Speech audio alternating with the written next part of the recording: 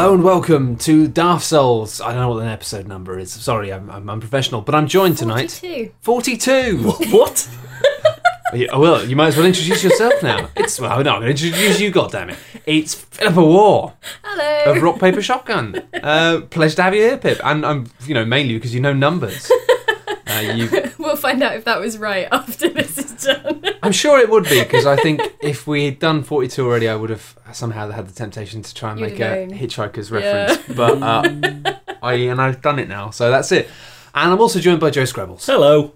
Hello, Joe. It's a pleasure to have you back on the podcast. Thank you. Hopefully there won't be any ghosts or robots this time. No, there hasn't been for a few times. Actually, there was when we did the live show, which I think was the last time I was on it, possibly. There was what sounded like a gunshot at one point, so I thought that might just be it. That might be the end of the podcast. That was the ghost being executed. That was it, yeah. We finally exercised it. We trapped it in there. We basically enticed the ghost in, thinking it was going to be able to destroy the podcast, but it was just a trap. That's the only reason we did a live one. It's because Nottingham is notoriously an extremely haunted place. The whole back row were Ghostbusters. Oh, yeah. It was cool. We saw them coming. Anyway, enough about ghosts that are not real. Let's talk about something that is real. Are video games real? Our love for video games. Fair enough. Nothing more real than that, right? It's the realist. So I'll kick it off really briefly, right? Because I haven't been playing much. I've been playing a tiny, tiny bit of, and we're talking like wafers here, of The Witcher 3. Oh, yeah. A game which you might have heard of. A lot of people talking about it at the moment. It's got good graphics. The what 3? Witcher. Witcher? Aye. It seems good. It seems good. I'll briefly tell you about the things I like about it. No spoilers, obviously, because I've only played it for about half an hour and nothing's happened.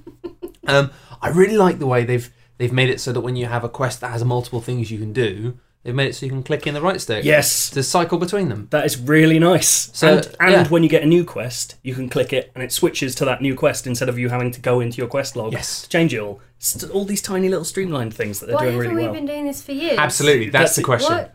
Yes. They did everything. There was something else that I spotted that made me go, oh, god damn it, I can't remember what it is. I also love the fact that when you're following an NPC... That's it, that's the one. If you basically start sprinting or getting your horse to go quickly, they do it exactly the same time. So even if you're following somebody, it's that idea that you don't have to wait for them. Just running around in circles around them, that's hassling them. That's the idea. There's something actually intelligent enough about the NPCs to go, that guy's running, I should probably keep up with him. Instead of the hero of the world just striding off into the wilderness without them. I now don't want to play the game any more than I did before, but I want all developers of RPGs to play the game. Yeah. That's the thing, is I was a bit concerned about The Witcher 3, primarily because they'd had a lot of experience with kind of rich RPGs, but going into an open world, it's a very different kettle of fish. And I was a bit concerned that they might kind of not be very good at it, but so far, and it's very brief, I've been really impressed with the way they do things. There's some really nice feedback on the minimap, like things like if there's some hidden treasure in a little area, it'll have a little radius on the map to show you that there's something there. But then nothing too in your face. It's just then you have to look around and be like, oh, well, what is this? Where is something? Well, it's the same thing that Dragon Age Inquisition did really well. It was just there's a thing in the area, you've got a scanning function, like Geralt's detective mode thing, whatever it's called, is a more interesting device than just clicking a stick and watching radars come out of you like in Dragon Age. But it's the same idea, that it kind of directs you to a place and then just lets you find it within an area, which is quite nice. The way they've made it so that now the Witcher vision, the Batman detective mode, basically, it kind of does stuff to your vision that means it's not very useful to walk around in. Yeah, exactly, yeah. It means all the edges sort of flare out like fisheye lens, don't they? It basically does that. It's not comfortable walking around in it, so it doesn't encourage you to just play the entire game with infrared mode on, basically. The interesting thing to me, I played 2 or 3 hours, I think, and so far you kind of look at it and realise, well, they've made an open world game. They've shifted into that sort of, non-linear thing, but the intelligent way they've gone about it is there's no ambient events. There's no GTA Red Dead running into a thing happening over and over again. It's just their quests, which means every quest feels sort of rich and unique, but they've just peppered the whole world with them. So it feels like you're running into things, but it's all scripted. It's all there based on, a designer and a writer going, this is how it's going to work. So there's never any breakages, and it still has that sort of richness of story that the old games had. So it doesn't fit into the kind of regular open world design as it is now. It's not got like eagles swooping down on you like Far Cry and ruining everything just because you're in an area. Like, so yeah, it's clever. That's it. I'm really impressed by it. I was worried that they kind of like stumble a little bit on the open world stuff, but yeah, even stuff like just being able to click to cycle through, because The Witcher does that a lot. The idea of like, well, here's what you got to do, and then it will often present you with like 2 or 3 angles on how you want to approach this. And what I always like about it is sometimes, and I'll probably do this again, sometimes approaching one angle, then just without warning, you just cut off another angle and being like, oh, no, that can't happen because of this. But just taking away one step from having to like go into the bloody journal. It's just, I mean, the thing is, I guess it works as a kind of a, I don't know what the word is, but it works kind of in the setting of RPGs, this idea of being like, I must check my tome of lore to find out more information about what I have to do or what I am doing, or as if you're keeping a journal. But in the modern world, you'd have it out all the time. It would basically be like your smartphone, just always in your pocket, ready for you to check it because you go to it so much. That's exactly it. It's the fact that actually now it's one of these things of the crossover of it doesn't make sense in a world where we as humans who play the games use smartphones. Like the idea that we'd still have to, and that's why it kind of always feels like a pain and just taking you out of things to have to look through things. And it seems quite keen to keep you in the world and keep you going around. Even the fact that The Witcher 2 had quite a stylish inventory system, but it was a fucker to use. Yeah. Like, I mean, it might have been alright on mouse and keyboard, but I was playing on PC with a 360 pad, as is my want. And you could just never tell what you were doing. decadent bastard. It's right there. I can see it now. Oh no, I don't use it anymore. Now I use the PlayStation 4 controller with third-party drivers. And that's on the floor as a symbolic gesture. As is my desire. I'm a changed man. God. Decadence is my middle name after Edward. But yeah, it was just like you didn't know where your cursor was half the time. The amount of times when I was playing The Witcher 2, and admittedly I only played for about 8 hours because I kind of like I got a bit bored. The first act was really strong, but afterwards it was a bit like, it was alright, but it was like, oh, I can't be bothered with this now.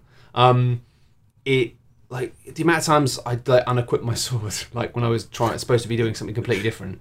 Like, oh, you're just taking your trousers off again.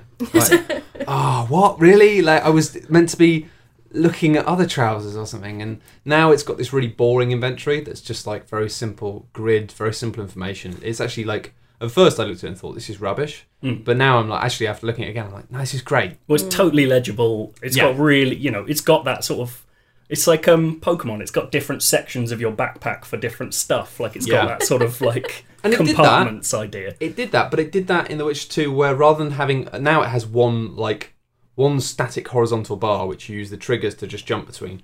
In The Witcher 2 it had like 2 bars, and I think it was like, oh, I don't know, it was just a mess.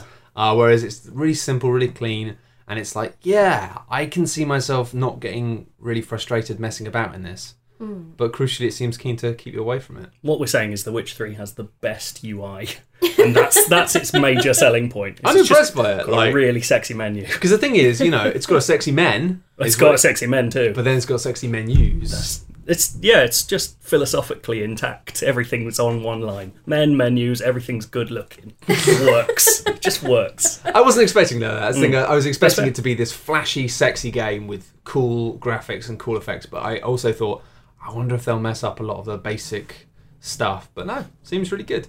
Although I'm playing it on PC, which meant I had that classic thing with PC of loading it up, looking at it, thinking, I bet this can be a bit prettier, and then closing it down, making it a bit prettier, loading it up, and then going, it doesn't quite run well though, and then going back and forth until I found a kind of medium of being like, all right, well, it runs well and it looks nice. But I've been thinking about this a lot today. I kind of feel like PC graphics are like the ultimate distillation of the pointlessness of wanting, in the fact that it's like everyone wants things in life. They want more of things, It's just like, and even though I always want it to look prettier than it does, even though as soon as I make it look prettier, I think, actually, no, it's not quite right. And I go back, and I kind of wonder if all the people who are furious that the game as it was pitched in trailers and stuff, it's maybe just that's what happens when you... For me, it's not a problem because I am held back by my own limitations in terms of what I own, like in terms of my computer. So I cannot attain the best settings. I can't put it on super ultra 4K because it just won't run very well. But then people who can, they'll still want more.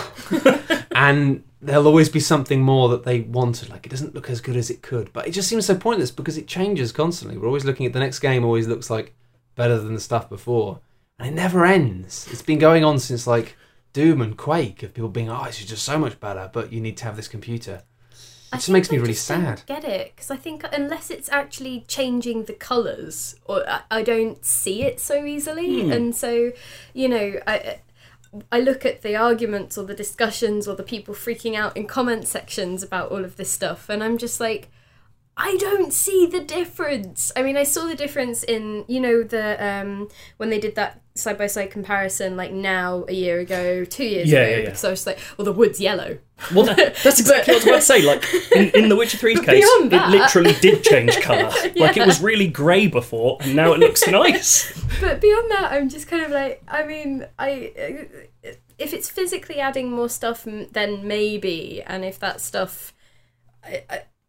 I don't know if it augments it to the point where I notice, but yeah, like, so much of it I just don't notice, and therefore I look at the arguments and they're just incomprehensible to me, because it's people just arguing about things that I don't think you can see without a magnifying glass, but they think they can, or they actually can, and I don't get it. It just feels like, I don't know, it just feels like a really, and that's why I think people get so angry about it, it's just like a really futile chasing for perfection that you can never have.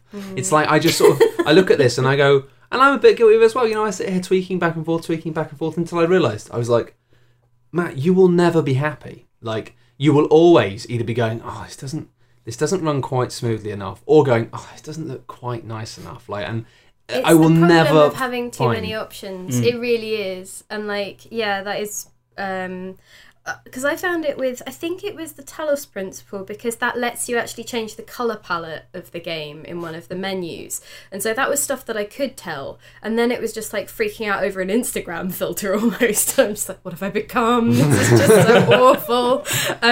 But, you know, when I had a console, I was pretty much just happy to play with what was given. But then as soon as options are involved, I just sort of get a bit overwhelmed by choice and spend all of my time doing that. It's like, you know, when you spend 1 million hours in character creation and by the time you're done, the enthusiasm for the game's gone. You know, it's that feeling. That's what I was going to ask. Is it fair to say that you've spent more time tweaking the graphics on The Witcher than you have playing it? Oh, absolutely. That's ridiculous. Absolutely, yeah. That's absolutely ridiculous. That's not entirely down to weird perfectionism, to be honest. That was like, I was actually having like a weird glitch. Oh, okay. That was really off-putting. The mountains were flashing, and it was like... Whoa, it's trippy. Yeah, it was kind of a bit much. But it was one of those funny things, actually, that I was like, I spent a little while trying to just test everything to see if I get it to work. And then thought to myself, oh, look, you're just going to have to not play it until they patch it. And then literally like 10 minutes later, it's like, we've made a patch. And I was like, changed wow. 600 things. And to be fair to CD Projekt, it's amazing how quickly they're fixing stuff. Yeah. Most people would be like, well, maybe try in a week. Like, yeah, I mean, to the extent where they did that really open and quite nice interview with Eurogamer today, where they were just like, yeah, we did downgrade it because it didn't work. It didn't work. Like, the game didn't work. And you're just like, yeah, fair enough. I'm cool with that. It's the same with From Software and when they made Dark Souls 2. Yeah. They were like, yeah, I mean, those guys are really bad at coding games sometimes as well. Like, you know, like all the problems with Blighttown that they just, in the end, for the PC version, they were just like, yeah, we can't fix it. Sorry. And then like some other coders fixed it for them, and they were like, oh, nice one. Yeah. Oh, cheers, dudes. You're really good. But, you know, they're notoriously not good at optimization. And so the fact that they couldn't get that game running with the original engine did not surprise me at all. They were just like, guys, we've got to take all the graphics out. It's just not running.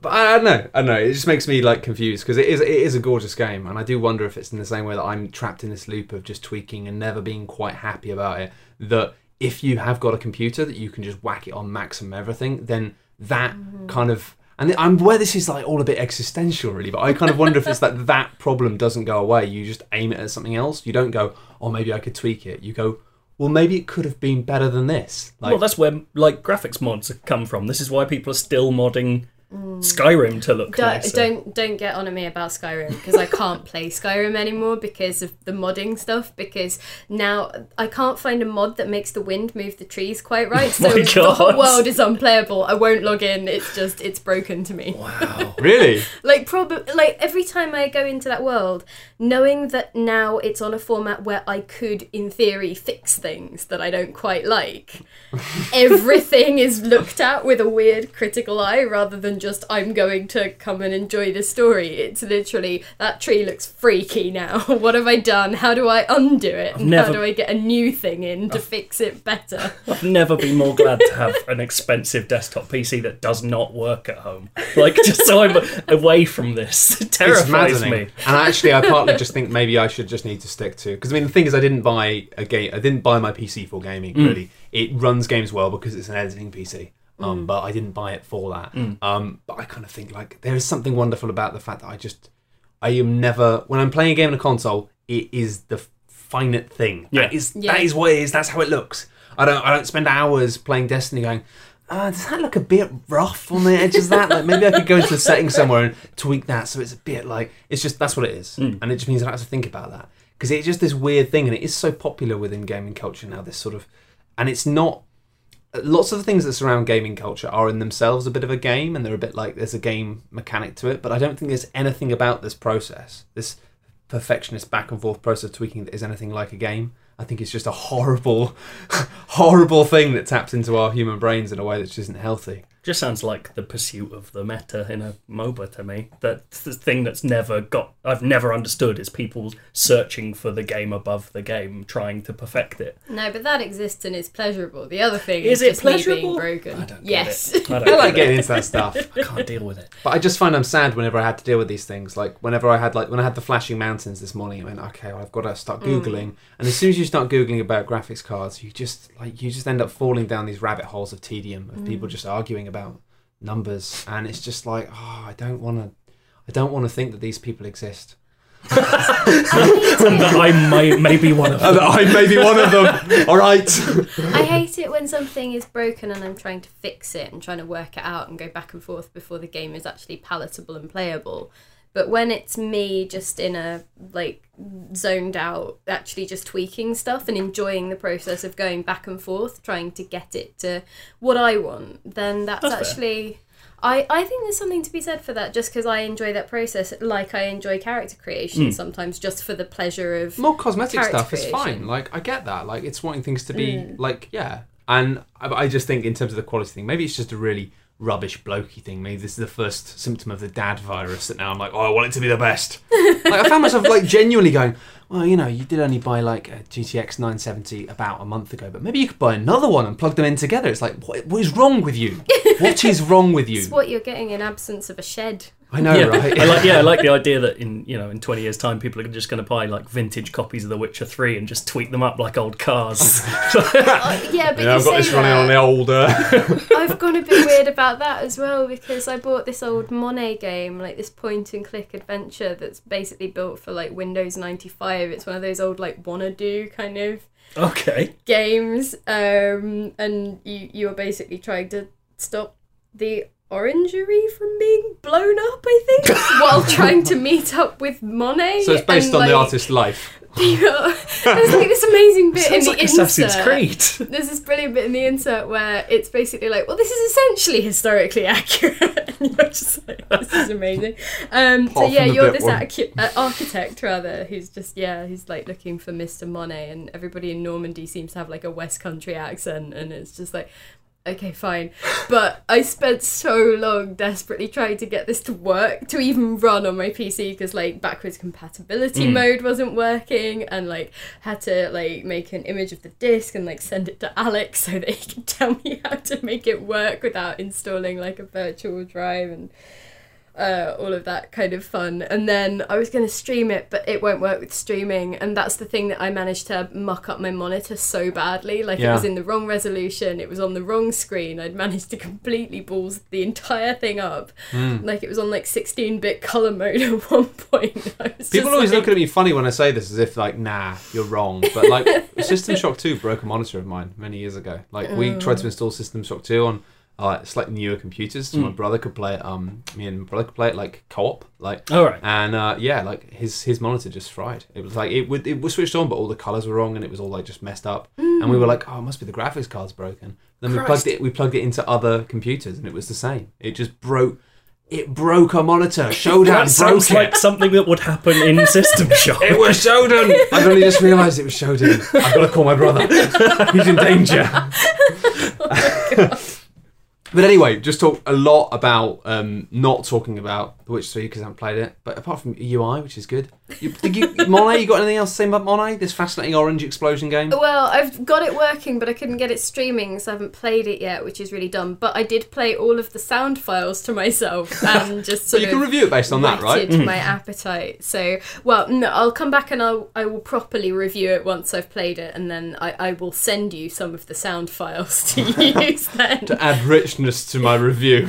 Welcome to Normandy, things like that. It's Really? amazing. I've yeah, and a woman shrieking hot chestnuts. That's my There favourite you thing. go. I've gotten obsessed with this website called Audio Atrocities, which hasn't been updated, I don't think, for about 5 years. But it's just this guy who ripped sound like voice clips from old games and just has this not large but sizable list of games with the worst voice acting, and it's fascinating just listening to hundreds of voice clips from like Dynasty Warriors. The best ones are Martian Gothic Unification, which is like some PS1 Resident Evil ripoff, with a protagonist who is constantly talking about like watching his friends get killed, but in the most bored voice, as if he's like halfway across another room with this massive echo. None of it makes any sense. It's incredible. It's just the best website. You have to go. That sounds good. What was it again? Audio Atrocities. Audio Atrocities. So good. Just does so sound entertaining. I just love a woman shrieking hot acorns. Chestnuts. Hot chestnuts, yeah. It's not got that yet. A woman shrieking hot chestnuts. If I was an OK I'll Cupid, send you that, that'd be on yeah. my. I don't even know how OK Cupid works, so I can't make a joke about it. I actually uploaded it to my Google Drive just so that I could share it like Hot as and when. chestnuts. Yeah, just a woman shrieking about her hot chestnuts. So I've got a few Dynasty Warriors clips bookmarked now, just to come back to them. Just hear Zhang Jiao shouting at me. It's nice. Makes me feel comfortable. Lu Bu's coming again. He's actually in the grand pantheon of Dynasty Warriors voice actors. Lu Bu's all right. He's a bit gruff. Well, He you sounds would've like thought, Geralt, yeah. basically. Because he's like, he'd have to be, because he's in it. 'Cause he's in it all he's the in it time. fucking. It's all the minor characters who are the stock models, dudes who are like, "Oh, my magic's for you." He's like, "What?" That's the best. Those guys are wicked. That was a really good impression. of I've Dynasty wanted to make. I'm trying to find. There's a very specific sound in Dynasty Warriors. Whenever you meet a character, it plays this like chime, and I'm trying to find it by itself, isolated, so I can just record my own Dynasty Warriors intros. But it's impossible to find. I can't do Call it Dynasty Warriors. Warriors. Yeah, this sounds like something Tecmo Koei would do. Yeah, They've spun it off in any number of ways. How much would it cost to franchise it out to Joe Scrabbles? They've done a Nintendo one, haven't they? Exactly. You just get to collect an army of hundreds of different Joes that you can play. Oh my god. So I just said the most exciting thing you've ever heard. Just I me in a opened Pandora's sombrero, me in another hat. I don't know. It sounds great. This would be going back to like the N64 era of unlockable characters. Yes. When we were satisfied, we just like, oh, it's that guy, but in a red jumper. Oh yeah. That was worth the 6 hours. I used to think the idea of Reptile in the Mortal Kombat 2.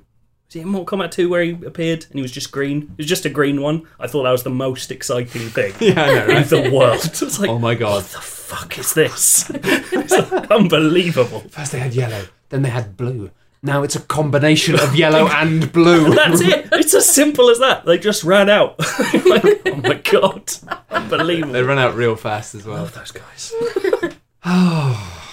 So Joe, what have you been playing lately? I've been playing another game with a kind of big intersection between cosmic end of the world stuff and personal things and moral decisions, which is Life is Strange episode 3. Ah, It's fucking amazing.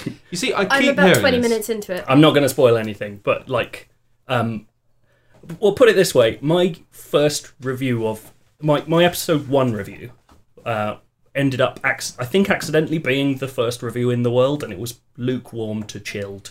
And I've been told that I've been sort of blacklisted by Square Enix, maybe. Oh, But And after that, I was then ambushed by a PR who had showed me the game, who asked me to explain my problems with the game, which is fine. He was just being friendly. He wasn't being mean or anything.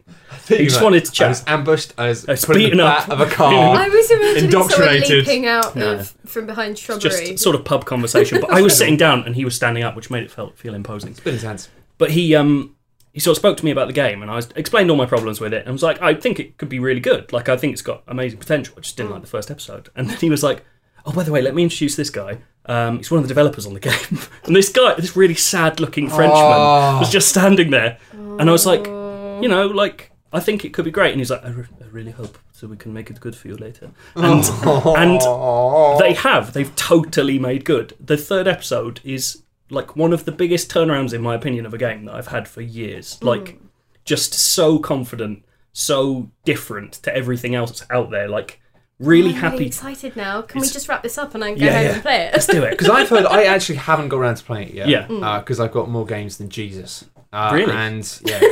So that guy's rich. I know, he had all of the games. His like, uncle works for Nintendo. I know, right? I know, right? That's how he did all that magic. Yeah. Apparently he even had one of those disc drives for the N64. I know. Who had that? I'm not even sure they were real. But anyway, I heard so much about it. We've had on here on the podcast. We've had Jim on here talking about it a lot. And you know, he's got good taste. I mean, everyone on this podcast has good taste, but Straight up. a lot of people talking about the game with real reverence. Yeah. And now I'm feeling like, oh god, maybe I just need to catch up on this. Well, it might almost be worth waiting. I think because they're trying to do the one episode a month. It's and like 5 episodes. yeah, isn't it's it? 5 episodes. It might And be we're worth on waiting till 3. the end, because either it will nosedive hard, or it will be like one of the games of the year. The thing is, though, I quite like the episodic nature. So I would say, like, That's you fair. know, the highs of it, you know, when it hits a stride and is awesome, like, you know, you're saying with this one, like, I kind of I wouldn't want to wait for the next 2 in case they nosedive, because it's like, I want to experience the bit where you think it's going to be awesome forever, you And know? that's fair. Like, there is the ending to this one has never made me want the next episode so much, because it's like out of nowhere everything changes. And like, just to explain, like, it starts off, people know what Life is Strange is, but like this episode like carries on directly from the last one, where a very big terrible thing sort of occurs. Might or might not occur. Well, yeah, but either way, the sort of the fallout principal event is there, and this whole episode sort of takes place in the sort of the glow of that event. Everyone is talking about it all the time, and you are central to it. So whatever you've done is being sort of parroted back at you the whole time.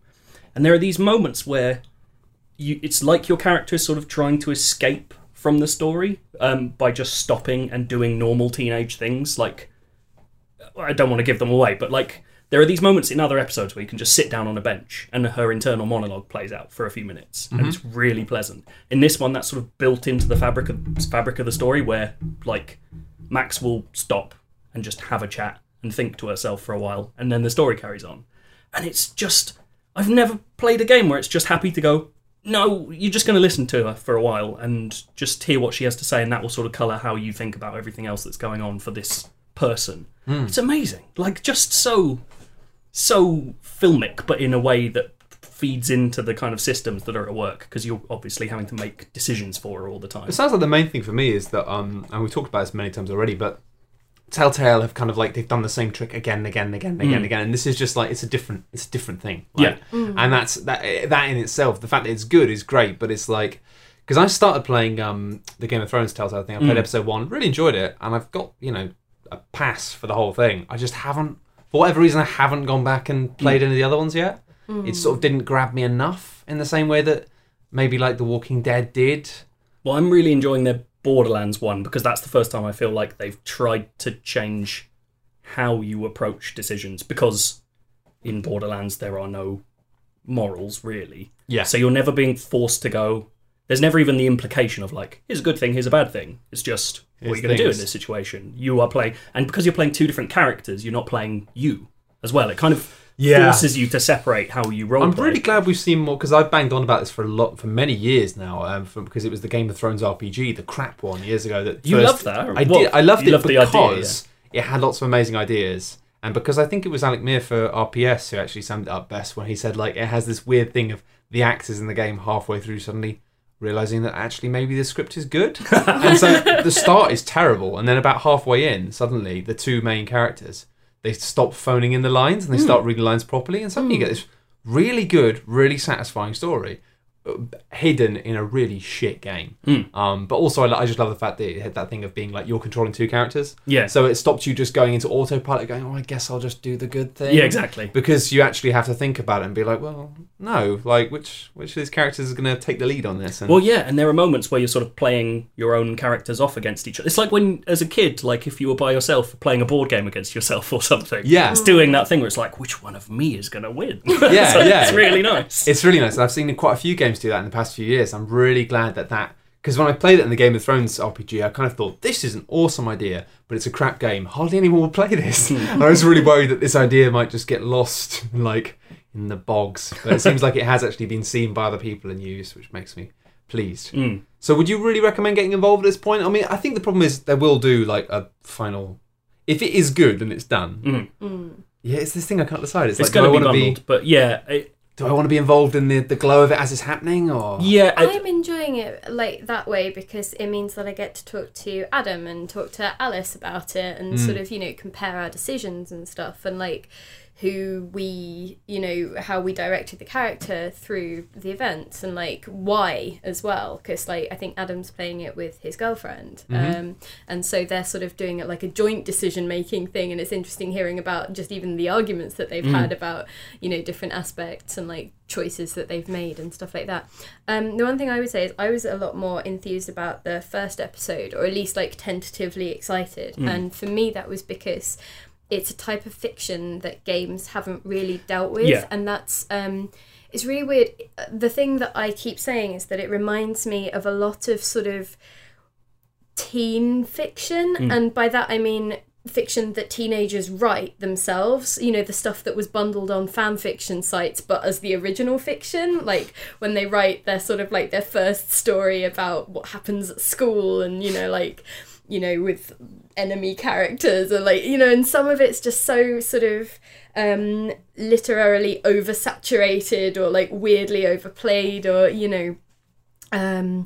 sort of with in-jokes or but it's also sincere and sort of not self-consciously so, and and so it's this thing that I remember fondly reading like so many of those, and they're not amazing stories exactly, but they're just really heartfelt and people sort of like feeling their way in writing, and there was a lot of that I was really fond of in the first episode, and to sort of see that genre almost sort of crop up again in games was really encouraging to me, because I kind of, you just see so much of the same stuff come round again and again and again, and just to sort of even see something sort of poke its head up and go, hi, we're going to try this instead. That was awesome. To me, I guess, I don't know. I don't have the attachment to that type of fiction, but to me there was something odd about the idea of like sort of mid-30s Frenchmen writing 17, 18-year-old dialogue and like peppering it with this language that feels like I'm far enough away from that age for it to feel alien, so so I could never get, and maybe that's unfair, but I could never get it out of my head that these there are were like a whole bunch of like super clunky like movie references. Oh, the references are just the worst. But I would say that like that does feel super sort of awkward and foreign, and oh god, why is this dialogue so cringeworthy right now? But on the flip side, it is something that also happened in those other stories that I was mentioning, because it was people sort of self-consciously trying to insert themselves into the stories and like align themselves with things that they thought were cool, even though they were just so sort of awkwardly inserted into the plot. And like people sort of say, oh yeah, I was sat there once watching, like Faster Pussycat Killer, and you're just like, oh god. There was, the first episode has a fetch quest in which you go and get a flash drive full of cool pirated films that people then have a chat about, which was the point at which I was like, no, fuck you. that's bullshit. And then during that scene, someone drives up in a car with a license plate that says Twin Peaks. And you're just like, no. This does not Like, fly. yeah. This does not fly. But then, like, the second episode and third episode start kind of casually introducing that stuff in... Well, firstly, you're sort of inured to it at that point, so that's quite nice. You kind of... Once you buy into that world... Yeah. Well, that's the thing. part and I mean, parcel of it. I really didn't play much of what's it called? The game they came out with. Don't know what came out with. Oh, Remember Me. Remember Me. I didn't play much of Remember Me, but I think this would be the same thing. I'd have to kind of grit my teeth through. And actually, a lot of people have since said to me that Remember Me did actually have like some good stuff going for it if you stuck with it. But frankly, just the knowing like crap references and nods and puns just drove me mental. The way it was like, can you? It seems to be the sort of game that was constantly just turning to you and going, can you see what I've done there? Did you get that? And it's like, of course I got that. It's the most obvious reference in the world. Like, it sort of had this constant posturing as if to go, we're quite clever, aren't we? And it's like, you're not clever. Like, this is not clever. But this is... and I don't know if... I didn't play Remember Me, but I don't know if this is what people liked about that. The things that are starting to happen in episodes 2 and 3 is it's introducing references, but more in sort of how, like, shots are constructed. Like, there are these montage scenes at the ends of episode 1 and 2 of all the different characters, and it's so consciously drawn from the end of Donnie Darko. You know, that scene where it goes through every single person reacting to the events of the film in their room. And it's so drawn from that. But because they don't go... Because there's not, like, a sign on someone's wall that says Donnie Darko, you go, that's really neat. It's riffing on the culture it's drawing out of. Yeah. But those moments where it's just like, here is a list of names. I think also because it seems like, curious. from everything I've heard, it seems like as a game, it allows itself to be cheesy. It allows itself to know that it's drawing from cheesy roots. Whereas I found like Remember Me sort of was trying to have that kind of. It might have been supposed to be delivered in a way that was tongue in cheek, but the delivery, very much from the voice acting and stuff, like very much gave a sense of a game that was trying to be taking itself quite seriously, and that's why it was like kind of had some incredible like now the hunter becomes the hunted and all this, and it was like, is this a joke? I don't think it is. Like, whereas I'm much more open to having this kind of cheesy, occasionally cruddy stuff because it is supposed to be that kind of thing. I think I like, because the way that I took that stuff or decided consciously to take that stuff to stop myself cringing was because it is something that I remembered people doing when I was a teenager, of that sort of posturing or that, like, you know, really awkward when you look back on it, but sort of thinking that you were trying to find your way and aligning yourself with particular things. Hey guys, I've just been listening to Rage Against the Machine. Well, like, that's fair. I did like draw like band names of bands. Like, maybe I'd listen to one song and then I'd draw their name across like my pencil case and stuff. So I know you knew there how is to that do the feeling. logo better than you knew their back catalogue. That's exactly it. But and then So the thing is, there's also it does some interesting things in that it presents itself. It feels almost timeless. I mean, there is a lot of like, hey, smartphones and you know, whatever else, but the references tend to be a bit further back in terms of pop culture, and also like the setting is kind of, you know, just sort of feels like generic, you know, high school or generic college or, you know, generic, you know, diner and, you know, all that kind of stuff. And so it feels curiously outside time, which is interesting given the themes anyway. And also it sort of taps into the fondness at the moment for sort of instant nostalgia, because the whole thing looks like you've shot it through an Instagram lens or an Instagram filter rather, and there's like, you know, really Otherwise known as an old camera. Well, really pretty birds like everywhere and Oh, sorry. I was having this conversation with my girlfriend the other day about like, oh god, people like are gonna forget that cameras used to look like that, and everyone's just gonna go, oh, it looks like Instagram. And it's like, no, it looks like an old camera. What's awesome is that I can actually do that stuff with my old film cameras, and I'm just sat there like, hey, wait, what? Why?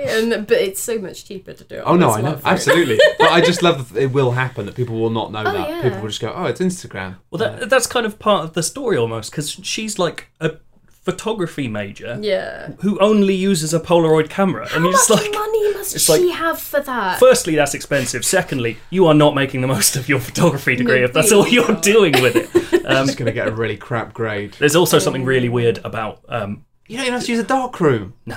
What is she doing? No idea. I mean, I did like an AS level in photography, not even an A level. And if I'd come in with a Polaroid every week, they'd be like, "Yeah, it's very fun. That was fun for that project, Matt. But now you're going to use a camera." Oh yeah. It's strange because there's also the thing of like she's taking photos that then you're looking through the filter of the game onto it. So it's like, I think it was.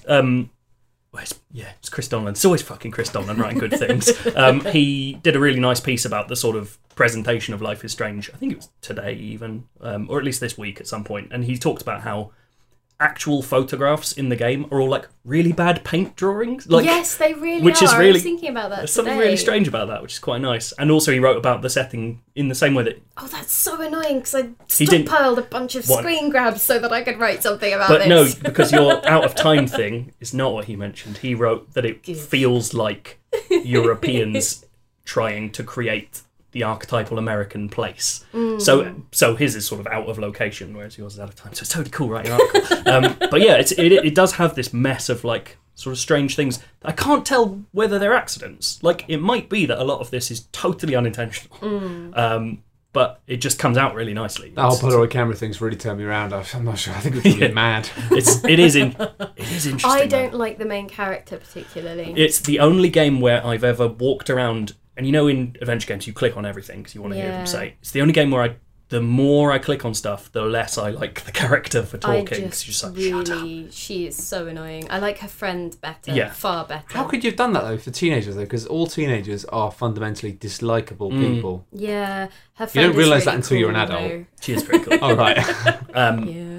Actually, a nice thing about episode 3 is it seems like they've started to realise that Max is quite annoying because there are a couple of like digs at her. There's it's not like this is no spoiler, and it's like just a tiny little piece of the sort of something you might stumble across. There's a bit where you can find her sort of student file, and for some reason, have you seen that was just before I left today. Okay. But so there's like these school files where weirdly the school have like little dossiers on all their students with like a paragraph about each of them. Dark. And her one like literally says everyone says she's really nosy, which is clearly a reference to the fact that she's constantly just rooting through people's stuff all the time just to see what they're about. There's a bit in the first episode where you can just root in someone's bin and pick up their pregnancy test. Yeah. You're just like, whoa, Jesus, Max. Yeah, or you sort of go through like letters from their family, and you're just like, really? That's not cool. There's one girl's bin in the dormitories that has had the same crumpled up sort of sad love letter in it from episodes 1 to 3, and I'm getting increasingly angry at the girl whose room it is because I'm like, clean out your bin. Like, it's only been 3 days in game time, but for me this is months. That's bullshit. That's really irritating. Oh, when you were talking about feedback about the character being annoying, I thought it was going to be like kind of the Walking Dead style, you know, they will remember this just popping up like, you are a dick. Fuck off. Everybody still remembers that you are a dick. Okay, let's do some questions. But that sounds interesting. I like it when people come and tell me about games that I haven't played. It's exciting. And actually, stuff I'll talk about in the future, because I barely played The Witcher 3, so I'll definitely be talking about The Witcher 3 as soon as I've played more of it than I have messing around with the bloody sliders and settings.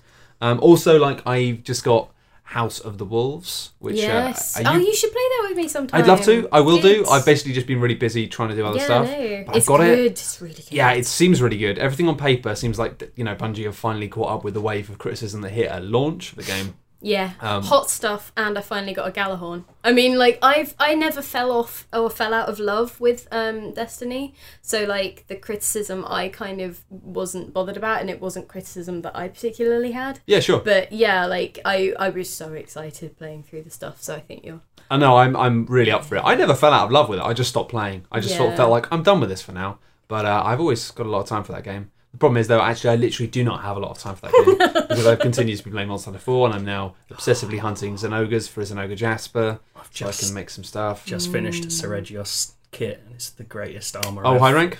Yeah, unbelievable. I was thinking about getting some of that. Oh my god! Because that game is the best thing ever. I killed a Seregios, and then I got myself like and it was really hard the first time. But I've got better Yeah. stuff, and I went back and I was like, these guys are actually quite easy. Oh now. yeah, their movesets, like Zinogre to me is the hardest. Like I got killed by one on the way here, and I closed my 3DS with a Fury reserved only. The thing for about them Monster is Hunter. sometimes they're easy, and other times they just destroy you. It's catching them before they do that It supercharge. is stopping them from supercharging. Honestly, I cannot get over it. I know I've talked about Monster Hunter 4 a lot on this podcast, but I just cannot get over how much of a staying power it has in terms of the fact that I keep... Every now and then I don't play it for like a week, and then I think, maybe I've lost the bug. And I open it up, and I kind of think, can I be bothered playing this anymore? And then I just get into it. 4 again. hours. Yeah. I just get into it. And most games like that, I just go back in, and then one day I just go, nah. And it happened to me in Monster Hunter 3. I couldn't be arsed anymore. And I must be about 140 hours in now. Yeah, I'm 170 on this. And it's just very, very good. It has started to get a bit grindy at times, but But it's G rank soon. I'm so close to G rank, and then apparently it's a new game. I'm dead. it's mad. I'm I love absolutely the fact dead. that it starts introducing new mechanics. Like Seregios is basically his dragon. He can make you bleed. And suddenly it's like, Nothing else can make you bleed. you've played the game Oh for my 100 hours, God. and then suddenly it goes, oh yeah, here's a new mechanic, I bleeding. can't be starting this game. Like, I've had enough problems this week, so I started playing Regency Solitaire, and that's just it's a casual game, but it's casual in the sense that I've got madly obsessed with it. I keep tweeting belligerent things at Adam because he's slightly further behind me in like the ballrooms of Bath and Brighton, and I have sort of lost entire evenings to it. I sort of didn't play Destiny for a while because Yeah, well, that's I the was thing. so excited about laying my cards down alone in Regency. It's just weird. Like, all of the games I love at the moment are these sorts of things. Like, I love Monster Hunter, I love Destiny, I love all these massive, massive time sink games. I don't know what it is, though. It's like the types of games I really like are all huge time sinks. I still haven't finished Bloodborne, although it's continuing to get really interesting and just going all weird and bendy and strange. I will buy that at some point. It's very It's one good. of those I don't things. think I've finished a game that I wasn't reviewing in a very long time. No, I Like, think especially an RPG, that's been like a year or so that I've done anything. Yeah, I'm I going to did finish dra- Monster Hunter. yeah, I did. I did Dragon Age, but I that was mean, I over must Christmas. be close to finishing Dota, right? You must be. You must be, right? Must be. Those ancients have been defended so well. Sooner or later, they'll just go, that's it, guys. Middlingly well. Okay, let's have some questions. Artrex Denter asks, if you had one game world that you had a Narnia-style portal to, what would it be? Dynasty Warriors, I'd fit right in. That's it. You need to Go chime around. first. Well, yeah, I need the chime. Everyone would know that you were like some interloper if that you a- turn up without a chime. Is that a diegetic chime? There's a guy off screen just going "Boo," every time you go in. He's like, who are you? Don't recognise you. No. Dressed weird, dude. And why haven't you got all the tassels and capes that we have? Oh, I've had an idea. I'll talk to you about this afterwards. Okay. Anyway, it's not a sex thing. What? Sorry. You sure? It's sounding remarkably like I had the idea before he said tassels. You're just I going to have to see, I believe me on see. that one. What would you go into? I've been thinking that in real life I would love to explore some of the Destiny caves. Less fond of the the mobs that would spawn and kill me almost instantly. Yeah, I but think the those things would be actual, really like- frightening in real life, wouldn't they? Thralls. But yeah, but the crystal caves and like some of the weird lush plant life on Venus and like Yeah. some of the sort of weird sort of sulfur pools and things. Like I would really like to go have a look around It does those. have that exact same thing that Halo had of like, you kind of think, oh, this is really pretty, but then you don't realise quite how pretty it is until you spent literally like, I've spent Want to touch it? Just wanna touch I spent it. 360 hours in that game, and like it's just those caves. You end up going through them, but then every now and then you stop and go, "This is lovely." Do you know what it reminds me of? Is there was an art installation called it was just a house on Harper Road, an ex-council building, and an artist called Roger Hines had filled it full of copper sulfate solution and then left it for a few months and then drained it out, and all of the rooms just had these massive copper sulfate crystals growing out of them, my like God. blue crystals and sort of jagged edges, and it looked so foreign and weird and alien, and you could just like trample through it, and like there was a bathtub that had been left in there and was Wow. just like caked in crystals, and so yeah, it was just kind of like I kind of would like to go back to that house. What's the name of that having artist been again? it's Roger Hines. Roger Hines. It's Okay. spelled Hiorns, I think. So Perfect. Irons. he was Okay. nominated for the Turner Prize. I haven't seen photos of that, but I'm going to check that That out. sounds amazing. I've got some, on like a hard drive at home, so I Oh, will brilliant. send you some. Yeah, go. Pretty awesome. I go Pokemon. Always been Pokemon for me. It's the first game I ever played where I became so... Not the obsession with it was not just like mechanical, you know. I got into the mechanical side of it later once I knew more about the numbers behind the veil. Yeah. But to begin with, it was just the world and just. I mean, I think a lot of people had that with Harry Potter when that came out. That idea of being like, oh, I just want to live in this world. But for me, Pokemon came first, and it was always a place where I think, wow, I'd be happy there. There's a forgotten element to Pokemon, which is that it's like its stories are shit, but its worlds, like, there are always weird little hints to stuff that are actually quite interesting. Like the X and Y has like these 2 rooms where this same ghost walks through and says something and just leaves, and it's never resolved. It's nothing. It's just someone decided there should be a tiny ghost story that people will talk about on the internet. You're like, no one thinks about Pokemon for that. Like, just this tiny bit of like a huge world, one room. It's just like, that's great. That's really I just nice. like the idea you could just go off on an adventure and make some friends. Having and a lizard. have a lizard, and then you could just. And that your mum's fine with that. Your mum doesn't even ask you anything. That was the thing. Is a really weird thing. You go back and just be like, you haven't seen your mother for like 6 months, and she doesn't even say, "Oh, hello, dear," or anything. All she does is go, "Here, you've rested. I'm essentially a Pokemon nurse. See ya." Yeah, I found that very bad parenting. Chris Wallace asks, he says, I'm off interrailing soon. Have a lovely trip, Chris. He says, I hate my friends, so I need a handheld games that are good for long journeys. Time to get a Vita? I'd say no. I'd say get a 3DS first. Get a 3DS all day. 3DS is a Vita is nice, but although actually Vita does have a very good battery life, but still, that's true. I'd say if you can afford it, get a new 3DS because the new small size 3DSs are lovely. Also a tablet for stuff like Banner Saga. Yes, Banner Saga's great, and the Sorcery series, which I had to. If you played Sorcery, no, but I've know of it. Amazing. It's like it's a like choose your own adventure. I can't remember if it's an actual fighting fantasy, but they've turned it into like a full game, and it's episodic as well. I had to email Inkle today about the 3rd episode because I think I ran into a glitch, and I do not want, like, I'm so invested in my character's quest being finished in the way I want it to be that I emailed Inkle and was like, please God, tell me that this is being fixed. And they said it has been, so I'm like just overjoyed. I'm good. Yeah. Speaking of Inkle, though, speaking of Inkle, given that he's travelling, also 80 days. 80 days is Inkle, yeah. Incredible. It is very good. Yeah. That's a good shout, actually. Yeah, like getting some sort of tablet. There are lots of very good. I mean, yeah, King of Dragon Pass, I lost a huge amount. Oh my God, I still play that every now and then. I want to make a video about it at some point, but it's like I kind of didn't make the video when like I needed to, you know, when I was in the heat of it. But it was like it was just such an ambitious thing to make a video about because it's like it's just this you can't show it. Like, no, it's just menus, which means it would be a huge amount. I still want to do it. I still want to like create something, a kind of an ode to it. It wouldn't really be a review. It'd be more like just green screen medieval bollocks. I was going to say, just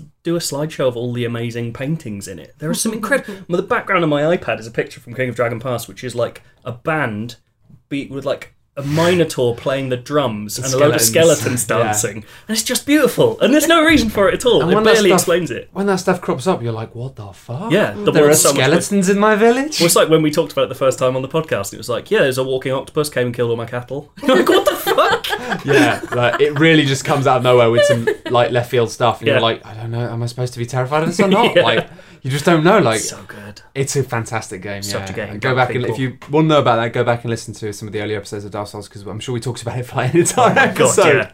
Oh, also, if he's off interrailing, then he should take a DS and then let us know where all the 3DS hotspots are for street passes. Get some relay points. I haven't been doing any of that stuff. I street passed someone in Paddington Station the other day who clearly had 6 3DSs on them. I got 6 identical Miis. I looked them up. It turns out they're like a competitive Pokemon player and have like 8 3DSs that they carry around. You should go hang around outside Comic-Con, outside the MCM Expo this weekend. Yes, just like that's lurk a good call. with your DS. Well, I've got. If you've got a 3DS on you, but my 3DS is switched off. I'll switch mine on so you can get a Street Pass because I'm Street Passing some pretty hot Monster Hunter stuff at the moment. Oh man, good call. I'd say Monster Hunter is a fantastic game. You've got a lot of time to kill. Monster Hunter and a 3DS. That's it. That's it. You'll be fine. I actually had a guy yesterday being like, "Oh yeah, I took your advice and I bought a 3DS and Monster Hunter. Like, what other games do I need?" It's like I kind of wanted to go to him. Well, now you Don't don't need buy any. anything. Like, So I don't understand the question. You just need that forever. I genuinely think if I wasn't like playing games all the time, like Monster Hunter is all I would have needed for like at least the first 6 months of this year. Like it's just the best. I know we keep going back to it. Really is something. Holy shit! At some point, I think we'll probably try and make a video about it. Whether it will probably require me to borrow some captures gear or something, but it's really something. Yeah. It's really something. Anyway, so get a 3DS. Just get a 3DS. Get on the train. Akko asks favourite video game fact. You've got one for us, Joe. Yeah. So the original Tony Hawk's Pro Skater originally used the models from the game Apocalypse with Bruce Willis. So the first ever version of Tony Hawk's Pro Skater featured Bruce Willis on a skateboard. That's my video game fact. That is incredible. Yeah, I was really happy about that. It's another old man skating around in Tony Hawk's. Who would have known? That's genuinely brilliant. I like that a lot. It feels like the premise for a terrible movie now, though. Oh, skateboarding Bruce Willis. Yeah. Yeah. Well, Yeah. I think the game Apocalypse was already a premise for a terrible Bruce Willis movie. I think that's like an alternate reality where Bruce Willis's career really went down the pan quickly. Yeah. And it became like Skateboard Cop, one of his last films. Skateboard Cop 2, straight to video. No, He not did good do a time. film where he was the internal monologue of a baby, to be fair, so he's had some questionable choices. You probably had to pay the IRS. Ben Monroe asks, there's a question about tabletop/board games. I'm an avid PC gamer and I'd like to get in some tabletop/board games. What do you recommend? I recommend you go and look at shutupandsitdown.com. I get this question a lot on this podcast. Every week people saying, recommend me board games. It's like, well, yes, but I work on a website that specifically does that. So you should just look at that website. And they have a Monopoly. podcast. And we do a podcast, and the videos are all really entertaining and often very weird and funny. So just go and get involved. And sooner or later, you'll see something and go, that sounds amazing. I need that. And then, well done. You've just entered the world of board games. And sometimes me and Brendan pop up as well. Absolutely. Just Yeah. wave. Yeah. I mean, we had Pit playing. Cyclades was brilliant. I remembered I really liked that. Cyclades is really good. Cosmic Encounter. We had you being an alien in Cosmic Encounter with bobbly Oh, things. yeah, married everyone. I had the weirdest thing. One of the Married weirdest the things. shit out of everyone. Divorced you. You did. You divorced me. It was brutal. I saw that coming a mile off. I think you married me just so you could divorce me immediately. Yes, so I could take half your things. Yep, just so you can take the dowry back. Yep. Cosmic Encounter is a great game. I'd recommend it. But yeah, it's been weird. You have Peter Olotka add me as a Facebook friend. He's the creator of Wow. Cosmic Encounter. That's impressive. And I sort of thought, yeah, it's a weird world. There was that and being negatively called out in a tepid rap song. 2015 has been a weird one. Matt Redman asks, do you prefer playing a wide variety of games or focusing on getting really good at one specific game? It's sort of forced to do wide variety of games by Yeah. one-off job. But, well, that's the thing. I've never been a get really good at one specific game person until Monster Hunter. Yeah. Which we might have talked about. It's... yeah, I like, for some reason, that's the first game where I've been like, right, I'm I diving found in. it used to be easier to be like wide whilst also focusing on one game. But now I find that so hard because there's so many games coming out that you need to focus on. And I find that Well, really they're difficult. Yeah, they're so demanding when it comes to the time that you need to actually sort of get a significant way through it, or get to sort of the kernel of the experience, I guess. But because I remember, used to sort of play things for 8 hours or whatever, and then that was and you were on to the next thing. And whereas with the things that you played again and again and again, they were maybe multiplayer things, or they were things that you wanted to complete more and more times. Like I've completed Ocarina of Time like so many times, and that was an obsessive kind of yearly thing that I would do. But now I sort of They've become less finite, haven't they? yeah. Because the thing is, like, I really want to finish Pillars of Eternity, but that's possibly not going to happen I really wanna anytime this play it. year. I just want to play it again. Like, I played it for about 5 hours and I loved it. Yeah. But now, like, I've got so many other things. I'm like, It's all just piling up, It is. Just like, and then with the work that I do, I focus a lot on League of Legends and Dota. Those games aren't ending anytime soon. This is what I find interesting is it used to be that you had like your big games, right? But all games were kind of finite in a way. But the big games were just things like they were great when we were kids because there weren't as many really good games, and those Maybe games something represented like Pokemon, or maybe something like repetitive, like Tetris. Yeah. Yeah, absolutely. Did So you a lot have of like those repetitive things that you just play tons. You have the Yeah. really big adventure games that be like you're going to play for 200 hours, but then you'll be done. Or like, Yeah. Final Fantasies where it's like, 80 hours Yeah. and you're done. Whereas now, I think we've got way more inventive at like the number of ways that games can last forever. So you have like, you still have your endless puzzlers like Tetris and the like, but then you also have like roguelikes, which are a great Yeah. new way of Yeah, having yeah. games that you just play indefinitely. And then having like MOBAs, which you just don't stop playing ever. And Can't. they're all really good. But it's like, it's the difficulty of, for what we're supposed to do, we're supposed to be dipping in. It's weird, Yeah. the kind of games that I don't play obsessively anymore. Like, so Time Splitters 2, I played for, I guess, like, probably years with my friends. But I haven't obsessed over a shooter in the same way ever since, because there are so many shooters that you just skip from one to the next. There's Yeah. never that sense of, like, this is a thing we always play when we get together. It's kind of strange how that Well, I think that's disappears. why- But that's maybe just adulthood. I think that's why a lot of people got, like, most journalists are now out of touch with stuff like Call of Duty. Because, Oh, totally, because yeah. you dip in, you do the campaign, you dabble around in the multiplayer and find out why it's different, and then you do it right up, and then that's it. But then you forget that it's not how people play them. People play them year Yeah. round. I mean, less so now. It is diminishing slowly, but it's still a big audience of people. And it's just impossible to keep up with. It is weird. It's this difficult thing of being like, I was thinking today, it's like, I love recording this, and I love the fact that I can get people in. But if I wasn't having this circulating cast of people coming in each week and just talking about stuff that they've played, I'd be screwed. Because like, I can't play games in the way I used to, of just constantly trying things for half an hour. You just can't do it. There's too many things. And it gets in the way of actually what you want to do. I want to play Monster Hunter.